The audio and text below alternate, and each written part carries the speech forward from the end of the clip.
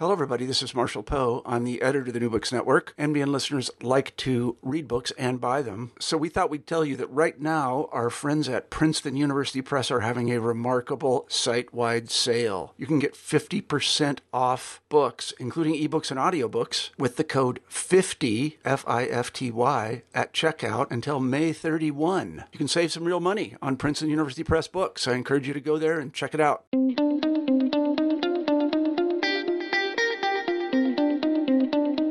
Can we live without the idea of purpose? Should we even try to? Immanuel Kant thought we were stuck with purpose, and while Darwin's theory of natural selection profoundly shook the idea, it was unable to kill it. In fact, the belief in teleology seems to be making a comeback today, as both religious proponents of intelligent design and even some prominent secular philosophers argue that any explanation of life without the idea of purpose is missing something essential. In his book, On Purpose, Michael Ruse explores the history of the idea of purpose in philosophical, religious, scientific, and historical thought, from ancient Greece to the present. He argues that three distinct ideas about purpose have been at the heart of Western thought for more than 2,000 years, and then he traces their profound and fascinating implications. Along the way, Ruse takes up tough questions about the purpose of life and whether it would be possible to have meaning without it, revealing that purpose is still a vital and pressing issue. Professor Michael Ruse is the Lucille T. Werkmeister Professor of Philosophy and Director of the History and Philosophy of Science program at Florida State University. He has written or edited more than 50 books, including Darwinism as Religion, The Philosophy of Human Evolution, and The Darwinian Revolution. He's here with me today to discuss his latest book, On Purpose. Hello, everybody, and welcome back to New Books in Secularism. My name's Carrie Lynn Evans, and I'm joined today by Professor Michael Ruse to talk about his book, On Purpose. Michael, thank you so much for joining us. It's a great pleasure to be with you. Just to start, can you tell us a little bit about yourself and how you came to work in this field? Well, I'm a philosopher, a philosophy professor. I've been a philosophy professor for 50 years now. As you can tell from my accent, I was born in England and raised in England. But when I was 22, I emigrated to Canada. I arrived in Quebec City, actually, in pouring rain on September the 17th, 1962. I went to McMaster University to do graduate work and ended up at the University of Guelph in 1965, where I stayed until 2000, when I took a job to avoid compulsory retirement down here in Florida. I've always been interested I'm a philosopher of science, and I've always been interested in biological science, particularly in evolutionary biology. And that's the area that I've worked on now for pretty much 50 years. Because I'm a philosopher of science, I'm part of the generation that was very much influenced by Thomas Kuhn, who stressed that if you want to do good philosophy of science, you've got to do good history of science. And so when I was about 30, I took my first sabbatical in England and retooled as a historian of science too. And so I've written fairly extensively on and around evolutionary theory, Darwinism, and these sorts of things. When I was about 40, about 1980, I got very much involved in fighting or arguing with creationism, which was a big thing. I was in a court case in Arkansas for an expert witness, and these sorts of things. So that's my background as a historian and philosopher of science, with a particular interest in biology and an even more particular interest in evolutionary biology. Now, what sort of questions does a philosopher or historian of philosopher ask? Well, I'm not a scientist, so I don't go out and study fruit flies, just to take an example. What I do, and I'm not a sociologist, so I don't go into the lab and, for instance, discuss the sort of relationships in the lab. I mean, what sort of roles do the graduate students have? Are there many more women in biology than there are in physics? All of those sorts of questions. I mean, those are more sociological. My background is much more, as I say, as a philosopher. So I'm going to be asking the sorts of questions that philosophers ask, namely, what is the nature of biological science? In particular, what is the nature of evolutionary biological science? And is it a science, say, like the physical sciences? Now, that's a philosophy question, not a science question. The scientist, the physicist, goes and looks at his planets or her planets. The biologist goes and looks at his or her fruit flies, and they do the work. Then along comes somebody like me and says, now, are these people thinking in the same sort of way? Or does looking at organisms, for instance, require some kind of special insight or methodology or something like that that is not called for in the case of the physical sciences? And if so, does this mean that biology is a better science or a weaker science than the physical sciences? And so, as I say, these are the sorts of questions that I sort of ask as a sort of historian and philosopher of science. And, nothing's written in stone. And if somebody said to me, isn't it interesting there's far more women in evolutionary biology than in physics, I wouldn't say, oh, don't tell me that. I'm not a sociologist. I'd be interested. And I'd say questions like, well, does this mean, for instance, that more women in the biological sciences, they're going to be more sensitive to, say, gender differences between the fruit flies than they would be if they were, came straight from the physical sciences? So I'm not saying these issues are not important. But what does a philosopher ask them? Well, what about the methodology of thinking? And here I think is the point, and this is where this very long-winded way of putting, but I'm an evolutionary biologist, everything takes time. This is where my interest in the book I wrote on purpose comes in, because everybody notes, and you can go back to Aristotle, even to Plato on this, that there is something distinctive about biological understanding which you don't find about a physico-chemical understanding. I mean, let's take, for instance, the moon. The moon's just been a very wonderful full moon we've just had the last 2 or 3 days down here. Now, you might say, well, why? We know what makes the moon work. I mean, that's the sort of questions that physicists ask. They ask about things like Newtonian gravitational attraction, and why doesn't the moon, instead of just circling the Earth, why doesn't the moon fly off into space? Those are physics questions. But the kind of question you don't ask is, well, why does the Earth have a moon? What's the purpose? What's the point of the moon? I mean, the only answers you're going to give are kind of facetious answers like, oh, well, the moon exists to light the way home for drunken philosophers when they've been out too long. Yeah, it's a joke, but it's not a scientific answer. On the other hand, if I were looking, say, at a fruit fly, and let's say I'm looking at 2 different kinds of fruit flies. So one kind is very dark, and the other kind is say quite light or khaki or something like that. Then it might make very good sense to say, well, why is this particular species of fruit fly dark, and why is this particular species of fruit fly sandy colored, let's say? And the biologist might say to me, oh, well, the reason is that the dark fruit flies, they feast on dark fruits like plums, damsons, and those sorts of things. Whereas the sandy colored fruit flies, they fly around the desert and they eat, off herbs and that sort of thing. And this is camouflage because the big problem that they have is, let's say, predators, birds wanting to eat them. And a dark fruit fly against a damson is going to stand out a hell of a lot less than a sandy fruit fly against a damson. And conversely, a sandy fruit fly against the desert is going to stand out a hell of a lot less than a dark fruit fly against the desert. Now, whether they're right or whether they're wrong, and you could say, oh, well, fruit flies don't do this, blah, blah, blah. That's not the point. The point I'm making is, in here, it makes perfectly good sense to say, what is the purpose of, let's say, the dark coloration of fruit fly? Whereas it doesn't make any good sense at all to say, what is the purpose of the moon being so bright? I mean, you could say, why is the moon bright? But what's the purpose? What's the function? What end does it serve? And that doesn't make any sense. So here we've got something really quite interesting. The biological sciences seem to want to make reference to purpose questions and purpose answers, or what Aristotle called final causes, whereas the physico-chemical sciences only want to make reference to causes about what brings it about, not what end.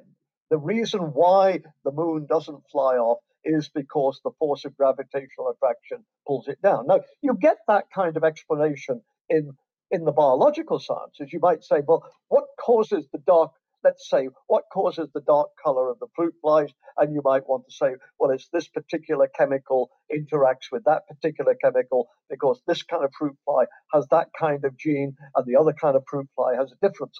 Those are all what Aristotle or what Aristotelians would call proximate causes or efficient causes. So you certainly get efficient causes in all of the sciences. But the question is, why do you get final causes in the biological sciences and, of course, in the human sciences as well? I mean, it makes perfectly good sense, for instance, to say, what is the purpose of, let us say, I mean, you're living in Quebec.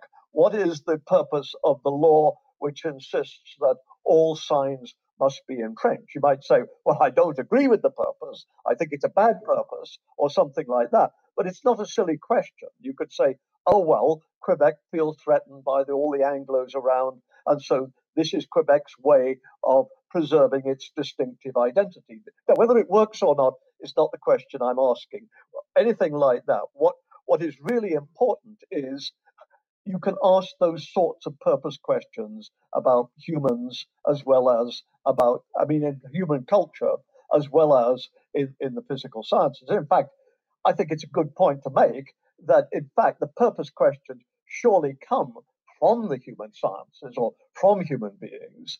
You see somebody, a kid doing something, and you say, what on earth are you doing that for? Why are you doing that? And that's a perfectly good thing. Somehow it seems appropriate to use those kinds of final cause purpose questions and interests that we have about humans in the biological sciences, but it doesn't seem appropriate to use them in the physical sciences. Now, you might want to say, well, what the hell? Who cares if the biological sciences want to do this? That's their business. Physical sciences don't want to do this. That's their business. But there's a big problem. Namely, the problem of what we philosophers call the missing goal object. And that's a rather highfalutin term for something which isn't really that complex. The point is, if you're using an efficient cause, then you know whatever it is that you referred to actually happened. If I say, why is the fruit fly dark? And the answer is because it's got this kind of gene rather than that kind of gene, and this kind of gene triggers the production of this kind of chemical, which causes this kind of reaction, which makes for darkness. And if it's got a different kind of gene, a different chemical, different reaction makes for sandiness. Now, the point is, even if the fruit fly, gets eaten immediately, you know that those genes were there, and that's fine. But what happens if, for instance, the fruit fly sets off all happy, or nice, rather like the walrus and the carpenter and all those oysters setting off for an afternoon out. And the trouble is, the poor old fruit fly gets eaten before he gets to the damson, or the poor old fruit fly gets eaten before she gets out into the desert. You're explaining the one fruit fly by being dark, by the fact that it's good camouflage against damson plums, which are dark, and the other fruit fly against the fact that it's good camouflage against sandy, sand dunes, which are bright. And yet, in both cases, the fruit flies never got to the damsons, never got. And so you're explaining it in terms of what seems to be non-existent causes. Now, what's going on here? You can't explain something in terms of the non-existent. So flip back to humans. Why is, let's say a student desperate to get an A in this course? And somebody says, oh, well, they hope to get into medical school. The only way they're going to get into medical school is if they've got a straight A transcript. So they are working hard now to get an A now in order to get into the medical school this time next year. But what happens, for instance, if the student, let's say this summer goes off on another trip or does some sort of intern thing, and at the end of the summer says, I don't want to be a doctor. I want to be, let's say, I want to be a lawyer, or I want to be a stockbroker. I want to make money, or something like that. In other words, the student's working hard on the A now in order to get into medical school next year, but in fact never does get into medical school. But we can still say there's no problem there because what caused the student working hard now was the thought of getting into medical school. In other words, what's motivating the student at the moment is not the actual non existent getting into medical school, but the very real existent desire right now to get into medical school. But of course, nobody thinks that the fruit flies, one little fruit fly says, oh, I want to be black. And the other little fruit fly says, oh, I want to be sandy. And you say to them, well, why? Because I'm going to go and eat off, I'm a fruit fly. I'm going to go and eat dams and plums. And the other one says, I'm a fruit fly. And believe it or not, fruit flies eat cactus, and I'm going to go and eat cactus. Well, of course they're not thinking that. No, exactly. It does seem to present an entirely different picture within the human sphere, and as you point out in your book, it's a thing that humanity has been grappling with for a very long time, and in a lot of cases, religion has kind of filled those blanks for people by adding an outside purpose, even, and. And so the purpose of your book here that we're talking about is you really trace that history of how change or thinking about our purpose has evolved over time. Yes, very much so, very much so. So the point I'm making, Carrie Lynn, is at the basic level, we get to religion and these things in a moment. So at the basic level, the book is trying to lay the groundwork. I'm trying to say we have these kind of explanations. They seem to be forward looking. They're not necessarily always, but don't think that that means you're explaining in terms of the future. You're explaining in terms of the present. In the case of humans, you're obviously doing it literally by the fact that you've got these thoughts about the future. In the case of fruit flies, fruit flies don't have thoughts, but you're doing it metaphorically because this is the way they behave. They behave as if they were thinking. And that, we often do a lot of as if we were. So what I want to do is explain teleology or final causes, purpose, in sort of in natural terms, without having to invoke spirits or fruit flies thing or anything like that. Now, of course, what I then want to do, obviously, is swing back to the humans, and that's what I do in the book.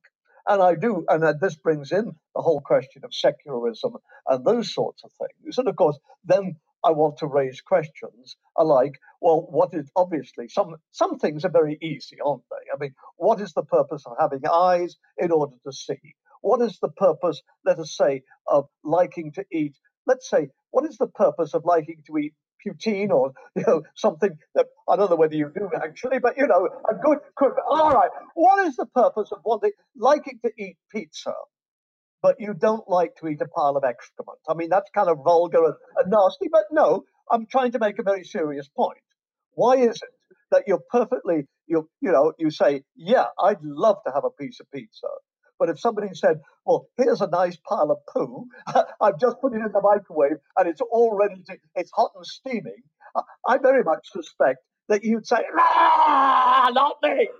Now, and so obviously, but the point is, it's easy to explain that, isn't it? Because the simple fact is, eating pizza is good for you, and eating poo is not good for you. And so you can see why your biology has made you that sort of way. Now, what I want to do then, of course, as a philosopher, is start to move into issues like ethics and those sorts of things. Why do we think morally? And then, of course, as a philosopher of science, philosopher of religion, I then want to move on from ethics onto religion. And I ask questions about purpose and do you have to have religion in order to have purpose, or can you have life which is purpose without religion? So, as I say, these things are all very much a progression. And you might think, well, goodness, you philosophers, why do you have to spend 100 pages talking about fruit flies? Well, I want to talk about God. And the answer is, it's like any field. You say, hang on, friend, learn to walk before you try to run. In other words, let's get the basics under your belt and get to know them properly and deal with these issues, and then, as it were, move on sequentially. So, I mean, ethics, I think, however you do it, is fairly straightforward, particularly from a biological point of view. Namely, that if what did Benjamin Franklin say when he signed the Declaration of Independence? Now then, gentlemen, we must all hang together, otherwise, assuredly, we will all hang separately. In other words, working together is a good thing from a biological point of view. And of course, what's interesting is, despite all the fighting that humans do, we are an incredibly social species. Look at us right now. Here are you and I chatting away quite happily. I mean, if we were orangutans, we wouldn't be doing this because orangutans are very asocial. But humans, even in the internet age, even more so in the internet age, you try to run a class now, those little buggers have got nothing but iPhones. But what are they doing? They're communicating with others. They're talking to their boyfriends or their mums, or they're looking at the news. Or, I mean, in other words, they're in the human world. So humans. It seems to be our first order of business, actually, with technology, is to expand our ability to communicate. Absolutely. But notice how all this technology, I mean, you might say, yes, but these kids go around, they don't even know where they are because they've got earphones on and they're listening. That's true. But notice at another level, they're very much integrated into the meme pool, let's call it that. In other words, they're very much part and parcel of being part of human. So, as I say, something like ethics, I think, is fairly easy. But then you push on, but to the very distinctive things, and I hardly have to say to somebody in Quebec, which of course was for so many years, at least until the sort of secular revolution of the 1960s and so, where Quebec was an intensely religious society. And of course, I live in the American South, and boy, are we, religion, my goodness gracious me, on a Sunday morning, you can't sleep in because of the bloody bells going. Um, so then the question is, well, what the hell is the purpose of religion? I mean, and of course, one answer would be, well, because it's true. Well, yes, but I mean, I don't know when you last saw God, or when Jesus Christ last, turned up for you at supper time or something like that. So then obviously religion is let's say something a lot more amorphous than, let's say, eating a piece of pizza. I mean, why eat a piece of pizza? Well, because if you don't eat, you're going to die. But why go to church? Why think that Jesus, the body and blood of Jesus appears when the priest, in the mass, even though it doesn't appear? Why be against homosexuals? Why think that women should obey their husbands? All of these sorts of things. Well, because of religion. And so here I think we've got some interesting questions, which certainly bear on the sorts of things that you're particularly interested in. Namely, does religion have a purpose? Does it have a function? And I guess my answer would be, well, I think in certain circumstances it certainly does, and it certainly has. I think anybody, let's say, who looks, let's say, at the European Middle Ages, let's talk about the European Middle Ages, life was pretty bloody awful. You didn't live very long. You were hungry a lot of the time. It was red. If you had a famine, if the crops failed, half of you starved. There were diseases. There were all these awful, awful, awful things. So what helped people to keep going? What helped people to give meaning to their lives? Because if you look at people in the Middle Ages, you don't necessarily get the impression of people going round looking, just really glum all the time, as though, let's say, as all of us lefters looked last year when Trump won the election. My God, if you wanted to see people who were miserable, go on to any university campus, except perhaps Liberty U. But I mean, the Middle Ages, of course, there was misery, but at the same time, clearly, there was a lot of joy, a lot of happiness, a lot of meaning to life, a lot of festivals, a great joy about having children, and if you look at the books, even dying was the great social event of all time. And so You ask, well, why was this? Well, obviously, because they were caught up and they had this very elaborate Catholic religion, which infused their lives with meaning, that there was a purpose to life, that there was meaning, that you weren't just here and, that's all it is to it. Having children is a good thing. God wants you to have children. Falling in love, having a wife, raising a family, these are good things. These you working hard. Didn't Jesus tell us to use our talents?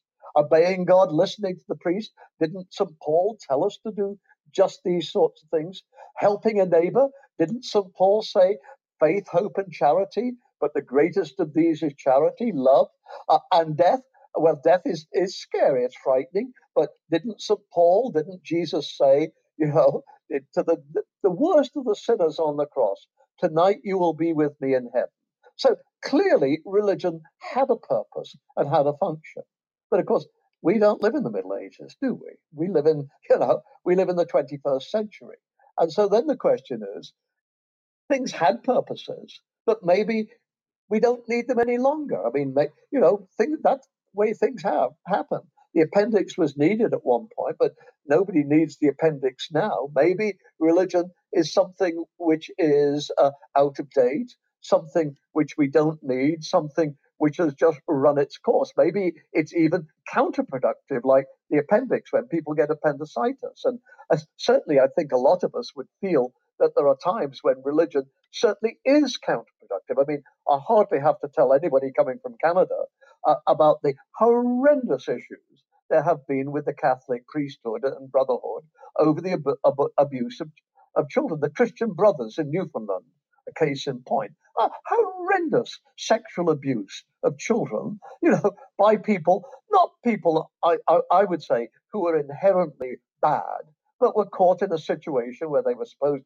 not to have sex, where they lived all men together in isolated sorts of ways. And, they broke down and did things that they very much should not have done. And whilst I don't want to exonerate them or say that they were not responsible, I think, you'd have to be blind not to say that let us say, the unnatural way in which a Christian brother was living in Newfoundland would be something which is, which leads to people doing these sorts of things. So there's a case where you might want to say, and obviously somebody like Richard Dawkins would say very strongly, where not only has religion outlived its purpose, but it's become positively non-functional counter-purposefulness. And so now the question is, first of all, obviously there are sociological questions about and psychological questions about the extent to which, let's say, I mean, I just talk about the Catholics, not because they're, inherently worse than others, but because it's so easy, to pick on this particular issue. I mean, sociologists and psychologists clearly are going to weigh in on the extent to which trying to live a celibate life is going to be something which leads to sexual abuse. Because we all know in England, there was always, as I was growing as a kid, there were all sorts, the vicars who were scoutmasters were always doing naughty things to the kids. And I suspect most of those vicars were married. So, so there are those sorts of questions. But there are also questions, I think, which are raised where if, in fact, you do think that religion is counter-purposefulness or counter-purposeful in some sort of sense, can you live without religion?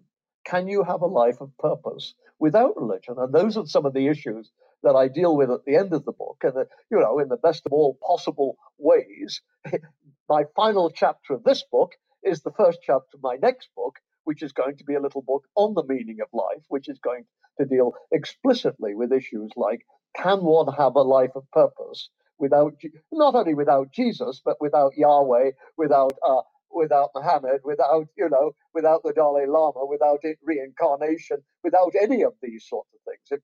Can we have a life of purpose if we came from an eternity of oblivion and, in a year or two, in my case, probably much, much less than yours for me than for you, because I'm 77 already. But, are we going to an eternity of oblivion? Does it make sense to talk of purpose, as it were, between the two endpoints? And so these are the sorts of issues I'm trying to deal with. In fact, I want to argue, yes, I think one can. I'm not sure that everybody's going to think that this is enough, but I think then I'd say, well, I'm sorry, friend, you better take this because you're sure as hell not going to get anything else. But you can have purpose, I think. Have purpose in trying to understand things. Having purpose, doing what I'm doing at the moment. I'm a teacher. I want to spread. I've got ideas. I want people to listen to what I'm saying. I don't want people to agree with me. I don't mind if people say, "Oh, Michael Ruse, you're full of that poo you tried to serve up to Carrie Lynn 50 minutes ago." I don't know why this poo keeps coming up with you, Michael Ruse, but enough is enough. I mean, so I don't mind. I mean, I really don't. If somebody listens to me and says, "Yeah, I just don't buy this," what I do mind is if somebody listens to me and said, "I have never heard anything more boring in my whole life. This is like Stephen Miller, what's his name, or a politician getting up and explaining to me why, oh my God, why we need an extra hydro dam in Northern Ontario. I'm sure we do, but I don't need to listen to this. It's kind of boring. And if anybody is listening to me and says, "Oh my God, let's all go out for pizza and turn the radio off or whatever," then I failed. So yeah, I think there is purpose. I think you can have a lot of fun in this life by getting out and doing things, by trying out ideas. And of course, I don't think you're turning your back on the best parts of Christianity, serving others. The greatest now abideth these three: faith, hope, and charity. And the greatest of these is charity. And as I say to my students, I say to them what Plato says to his young people in the Republic: the only truly happy person is the person who is serving other human beings. I always say, if you think of a group like, say, a philosophy department, and you divide them into two: the ones who are always whining because they've been made to teach courses they didn't want to teach, or they didn't want to be on the library committee, and that sort of thing. And the other ones are the ones who you say to them, "Oh, Bill, do you think you could teach this course next time? I realize it's at 9 o'clock in the morning, but somebody's got to do it because that's when the classroom." And Bill says, "Up yours, Mike." "Well, of course I will." And then you say to yourself, "Okay, that's one way to divide the department. Now, divide the department between the people you'd say are basically happy human beings and the people you think are basically not."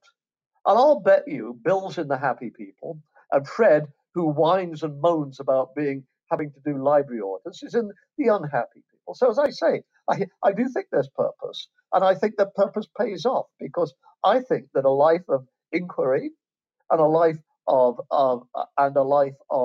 service are the way, are purposeful, and the way to happiness. I mean, I'm a philosopher. What does Immanuel Kant say?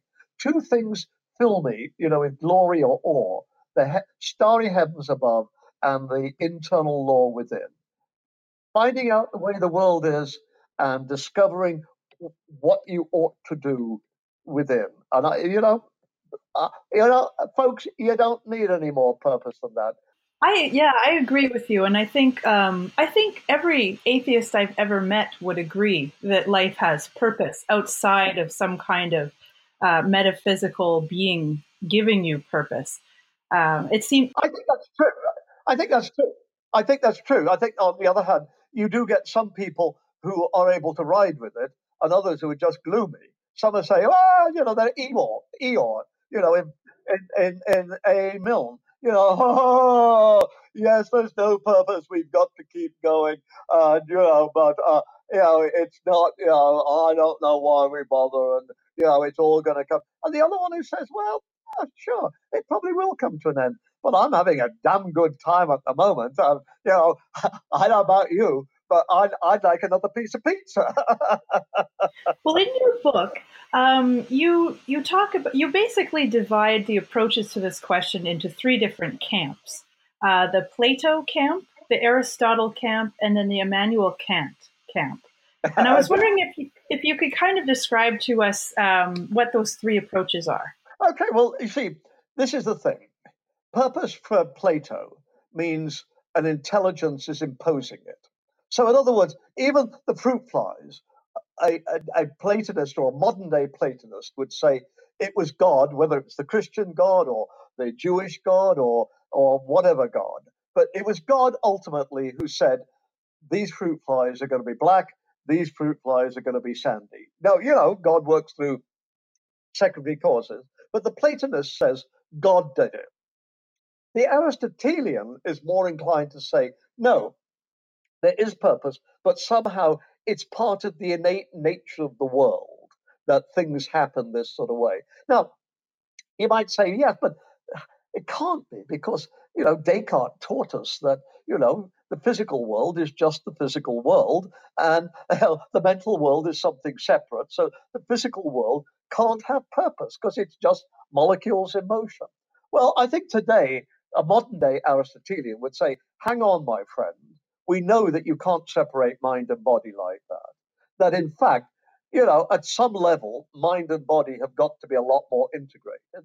And there are all sorts of remarkable phenomena, like quantum entanglement, where, you alter a molecule here and you get another molecule way across the universe, altering simultaneously now that shows that there's information there and that there's more to life than meets the eye, if you know what I mean. So I think that would be an Aristotelian. A Kantian would be somebody who presented it very much as I was doing earlier on in the discussion, probably because that's the one to which I incline most myself, namely that at some level, the only purpose you're going to get is from humans, and we impute the purpose to others. Now, I'm an atheist, or at least I'm certainly atheistic about Jesus Christ. I do not think that Jesus rose on the third day, and I don't think he was a blood sacrifice for non-existent Adam and Eve, 3 days earlier. So I'm certainly an atheist there. I think I would describe myself much more as an agnostic or a skeptic in the sort of lines of almost somebody like David Hume when it came to ultimate purposes. And if somebody said, oh, well, you haven't ruled out, somehow that there is, the whole universe at some level is a living organism and mind and body. Well, I'd have to say, yeah, but you have to give me the cash value of what that means. But I'm certainly not ruling that out in some sort of sense. No, if you said to me, well, life keeps popping up here, there, and everywhere, and there's multiverses, and given enough time, given enough space, something like humans is going to reoccur, and somebody like you. So somewhere, far, far away, in a galaxy far, far away, as it were, you're going to pop into existence again. I say, I very much don't expect it to happen, but I don't know how I'd rule it out. I mean, I don't. As I say, I think we're realizing the body-mind problem is such a complex and difficult issue that I certainly would not want. I mean, I'm not quite sure what being an atheist in a context like that would mean, because by and large, atheism wasn't a term which was invented or devised to cover that sort of situation. So I think you can be pretty much atheistic about what you're doing down here, and I regard myself as that. I mean, I do not do my teaching or my talking because I'm hoping to, gain brownie points with Jesus, for when I meet St. Peter and that sort of thing. But if somebody said to me, yes, but don't you think, JBS Haldane said, I think the universe is not only queerer than I suppose, but queerer than I can suppose. I have a certain empathy for that because I think it's a kind of modesty. And if I don't want to sound preachy or pompous or whatever it now, but I think it's the kind of modesty that a philosopher should have. I think a philosopher should always have a little voice in the back of your head saying, Mike, don't bugger it up. Don't, Mike, you could be wrong. Mike, you be very careful. You may be dead wrong. And if I think of a philosopher, it doesn't mean to say I go through life being neurotic or worried or anything like that. I don't. I mean, I certainly don't. But I think if a philosopher doesn't, at the back of his head, have a little voice saying, Mike, don't get too cocky. You could be mistaken. Then I don't think you're a very good philosopher. Or maybe not a very good scholar in general, actually. That's right. Yeah. You also talk about so there's these three branches of thinking or branches of approaches to the question, and then of course as we gain more scientific knowledge, beginning as early with the scientific revolution, but also you focus quite a bit on Darwin and his ideas about evolution as well. That seems to really change the paradigm about asking about the question of purpose. Can you talk about that a little bit as well? I think it does, and it's like I here's a real philosopher. Yes, it does. No, it doesn't. I mean, obviously, at some level, I think Darwin gives us a much better sense of how it is that those fruit flies can be black or sandy through natural causes. Until Darwin, we didn't have a grasp of how that could happen. And so, consequently, I think there was a huge pressure to go back to the Platonic answer and say there had to be an intelligence there somewhere. I don't think, I mean, Richard Dawkins, I think, is right when he said before, only after Darwin was it possible to be an intelligently informed atheist. I don't think it means you have to be an atheist, but I think Dawkins is absolutely right. So I see Darwin as a crucial component in the thing, and I prefer to say Kant hyphen Darwin position or something along those lines. So I think at that level, that's that. At another level, I mean, I think that Darwin certainly makes it, as I say, makes it possible to be a non-believer. I certainly think Darwin makes it even less likely that a Platonic position is right, namely, an intelligence, because you don't need it. You just don't need it. And, there's all sorts of problems with intelligences, like, well, why did they make for such cruelty and all of those things? But whether or not this excludes, as I say, some kind of overall life force, that at some level. Well, as I say, part of the problem I have here is I'm not quite sure what an overall life force would be like. But I don't think in this day of quantum entanglement and basically our failure to solve the body-mind problem it rules these sorts of things out. But as I, so the world is not only strange, but probably a hell of a lot stranger, not only that we think it is, but that we could even think that it is. I mean, there's all sorts of weirdo things, aren't there? Like electrons, which are both particle-like and wave-like. Well, what are they really? And you're told, well, you can't answer that question. Well, fair enough, but what are they really?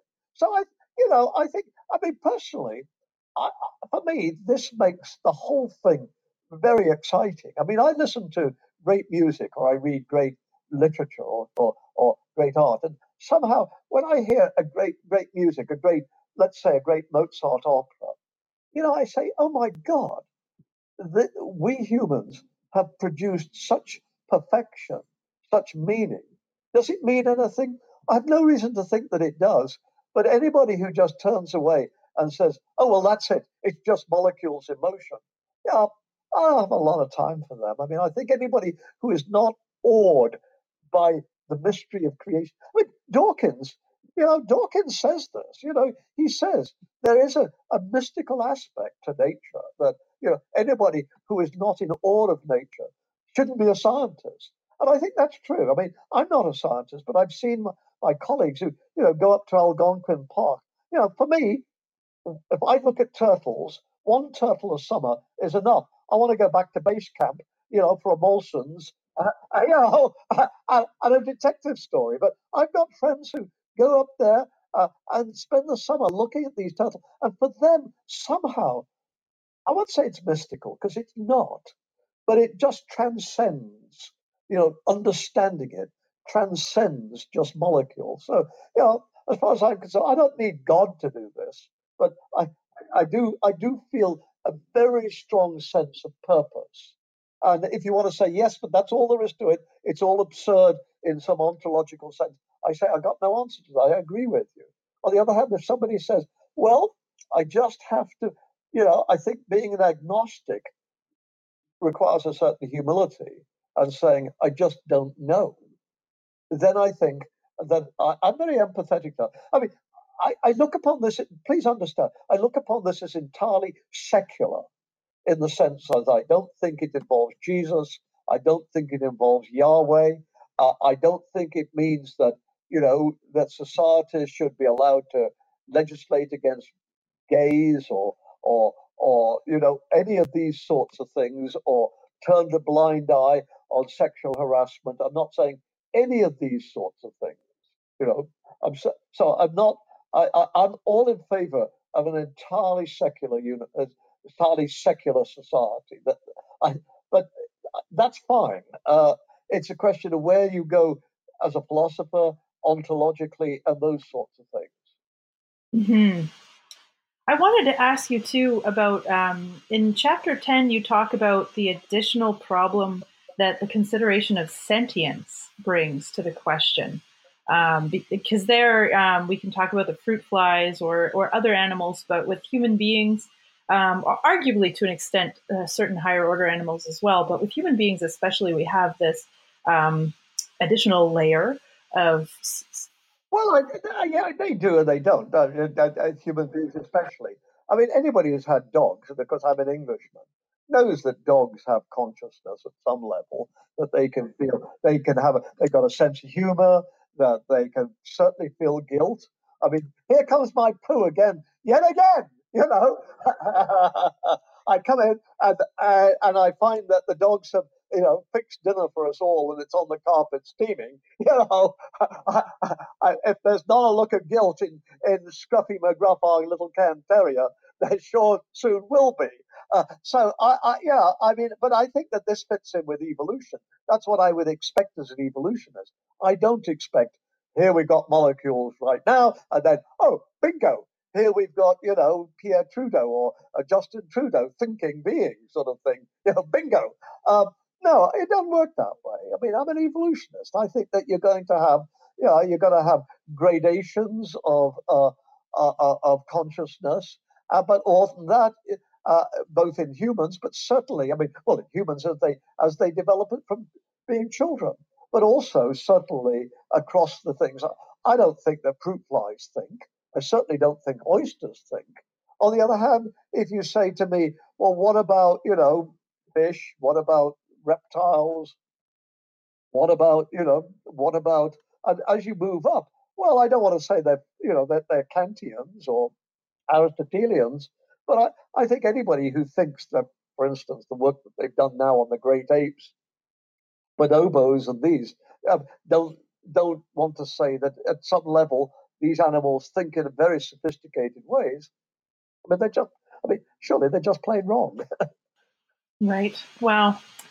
Well, you had mentioned or alluded to briefly before the direction you're going with your next project and how it kind of takes off where you end with this book. I was wondering if you could tell us a little bit more then about your concluding thoughts about finding purpose and morality.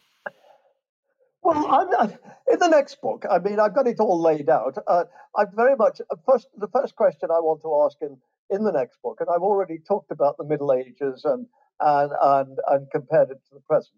So one of the things I want to do as a historian and philosopher is look at why we've lost our confidence, if you like, in religion, why we've lost our confidence in ultimate purposes and those sorts of things.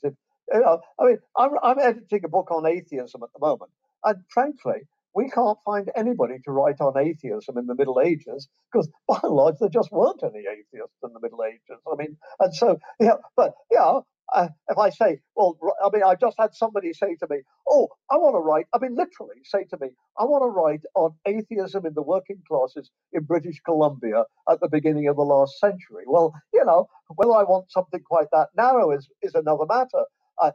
But actually, I'm rather excited by the idea. But the point is, I don't say, "Oh my goodness, there were atheists in British Columbia." I mean, I expect that. So my first question is, why did this come about? Secularization and the discovery of people like Lucretius, and what role did science play in this? Darwin, what role did Darwin play in this? And all of these things. And I want to say, as I've been suggesting already, it's a bit more complex. Darwin didn't make atheism true.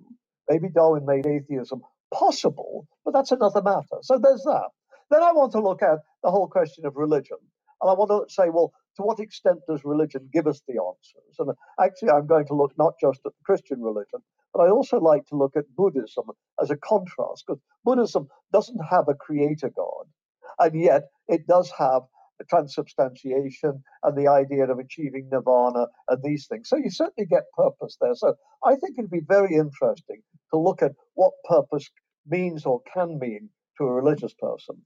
then what I want to do is move on to look at people, I think, like Julian Huxley in the last century and Edward O. Wilson in this century, people who, and I think Dawkins to a certain extent, who want to say, well, evolution in itself gives us purpose, that evolution is progressive, it led up to humans, and that therefore, clearly, then, our moral obligations are to preserve, to cherish humans, to make sure they don't fall away. That, for instance, the rainforests in Brazil, we must preserve these because humans need the variation and these sorts of things. I want to look at this. I'm a little bit critical of a lot of this because I'm very dubious about notions of progress. I'm not. I mean, my God, I mean, any country which elects Donald Trump as president, is not, in my opinion, a society on its way to a progressive, happy ending. The fallacy of linear progress, hey? Yeah, really. I mean, and yet, of course, there is progress, isn't there? I mean, you're a woman, and 150 years ago, you sure as hell wouldn't have been given the kind of education, the powers, the authority, or whatever that you're interviewing me, and I don't say to you, oh, well, sorry, Carrie Lynn, but do you have a man working there? I'm not really very comfortable talking about these sorts. I mean, we've moved on, so there is progress. Oh, there is. So I'm looking at some of those, but then I want to look and say, well, if there isn't, where do you go from there? And at a certain level, I'm not an existentialist, but I was always, from youth on, very influenced by Sartre's existentialism as humanism. The idea that basically we're responsible for our own fates, and there ain't no external helps. That what we do with this life is what we make of this life. And, what did Shakespeare say? The fault, dear Brutus, lies not in our stars, but in ourselves. And I've been a college prof now for over 50 years, and without wanting to show off, I feel, as my life obviously is going to come to an end, I do feel I've had purpose in my life. I've been lucky. I lived in the half of the 20th century where there weren't two world wars. I lived in Canada most of my life, which I think is a wonderfully decent society where people care about each other, and all of these sorts of things. So I've been very fortunate. I've had my health. I've had, I know my first marriage wasn't, but my second marriage has been, sublimely happy. My wife she's not really across the room nodding and saying, okay, holding up a big. My wife is actually not across the room, holding up a big chart saying, and now praise your wife, Lizzie. I will praise my wife, Lizzie. I don't need the placard. But I've been hugely fortunate. But at the same time, I feel, from a Sartre point of view, that I've been able to find purpose in my life because I've been able to create it. And, it's so much more worthwhile than if I'd spent my life, a job here, a job there, and, always a little bit on the shifty side. I'd had, a couple of illegitimate children that I hadn't bothered to care about very much. And I left my first family, and, they really had to live down at the Salvation Army. And, I think that would have been a life without proper purpose. And I haven't had that sort of life. So, as I say, I'm not showing off. I'm just trying to, find some understanding of how you can achieve purpose. And obviously, if I felt the kind of life that I've been leading didn't lead to purpose, I shouldn't be talking now, or at least, I'd be the biggest hypocrite that the world has ever known. But then maybe I should have gone into politics. Anyhow, there you go. Well, Michael, we've taken up a lot of your time, and I want to thank you so much. This has been a really fun interview. Thank you so much for coming to talk about your book. Oh, that's wonderful. And Carrie Lynn, I'm so happy. Just at the last moment, I heard a Canadian inflection in your voice, so I know that you really are genuine. You really do exist, and you're not a member of the Tea Party who's interviewing me, pretending to be a nice, decent humanist, but who's now going to take all of this and use it on Twitter and give it to Donald Trump so he can let it all out tomorrow and chop it into pieces really nice and make a video. No. Nobody in the Tea Party could mimic an authentic Canadian. Oh, that's excellent. That's excellent. I find that fantastic that you have some experience here in Quebec as well. My roots are American originally, funnily enough. But I've been in Canada since I was 2 years old. So very close to you. You sound it. Okay, there you are. Very close to me. Oh, you're not that old, Terry Lynn. You're not that old. Nobody's that old. All right. Well, thank you so much, Michael. We'll say goodbye. Goodbye to you. I want to thank you for listening to the podcast today. Once again, I'm Carrie Lynn Evans, and I've been speaking with Professor Michael Roos about his book, On Purpose. You can follow him on Facebook for updates about his speaking engagements and further publications if you search for Michael Roos, spelt R-U-S-E. Also, be sure to like the New Books in Secularism channel on Facebook and follow the New Books Network on Twitter, where you'll see every time we post a new interview. We also now have a handle just for New Books in Secularism as well. I believe it's at New Books Secularism. You can also find me on Twitter at Carrie Lynn Land. That's at CarrieLynnLand, where I generally post about science fiction and science and tech news. Did you find this book fascinating? Let me know. I'd love to hear what you think. Goodbye, until my next conversation about new books in secularism.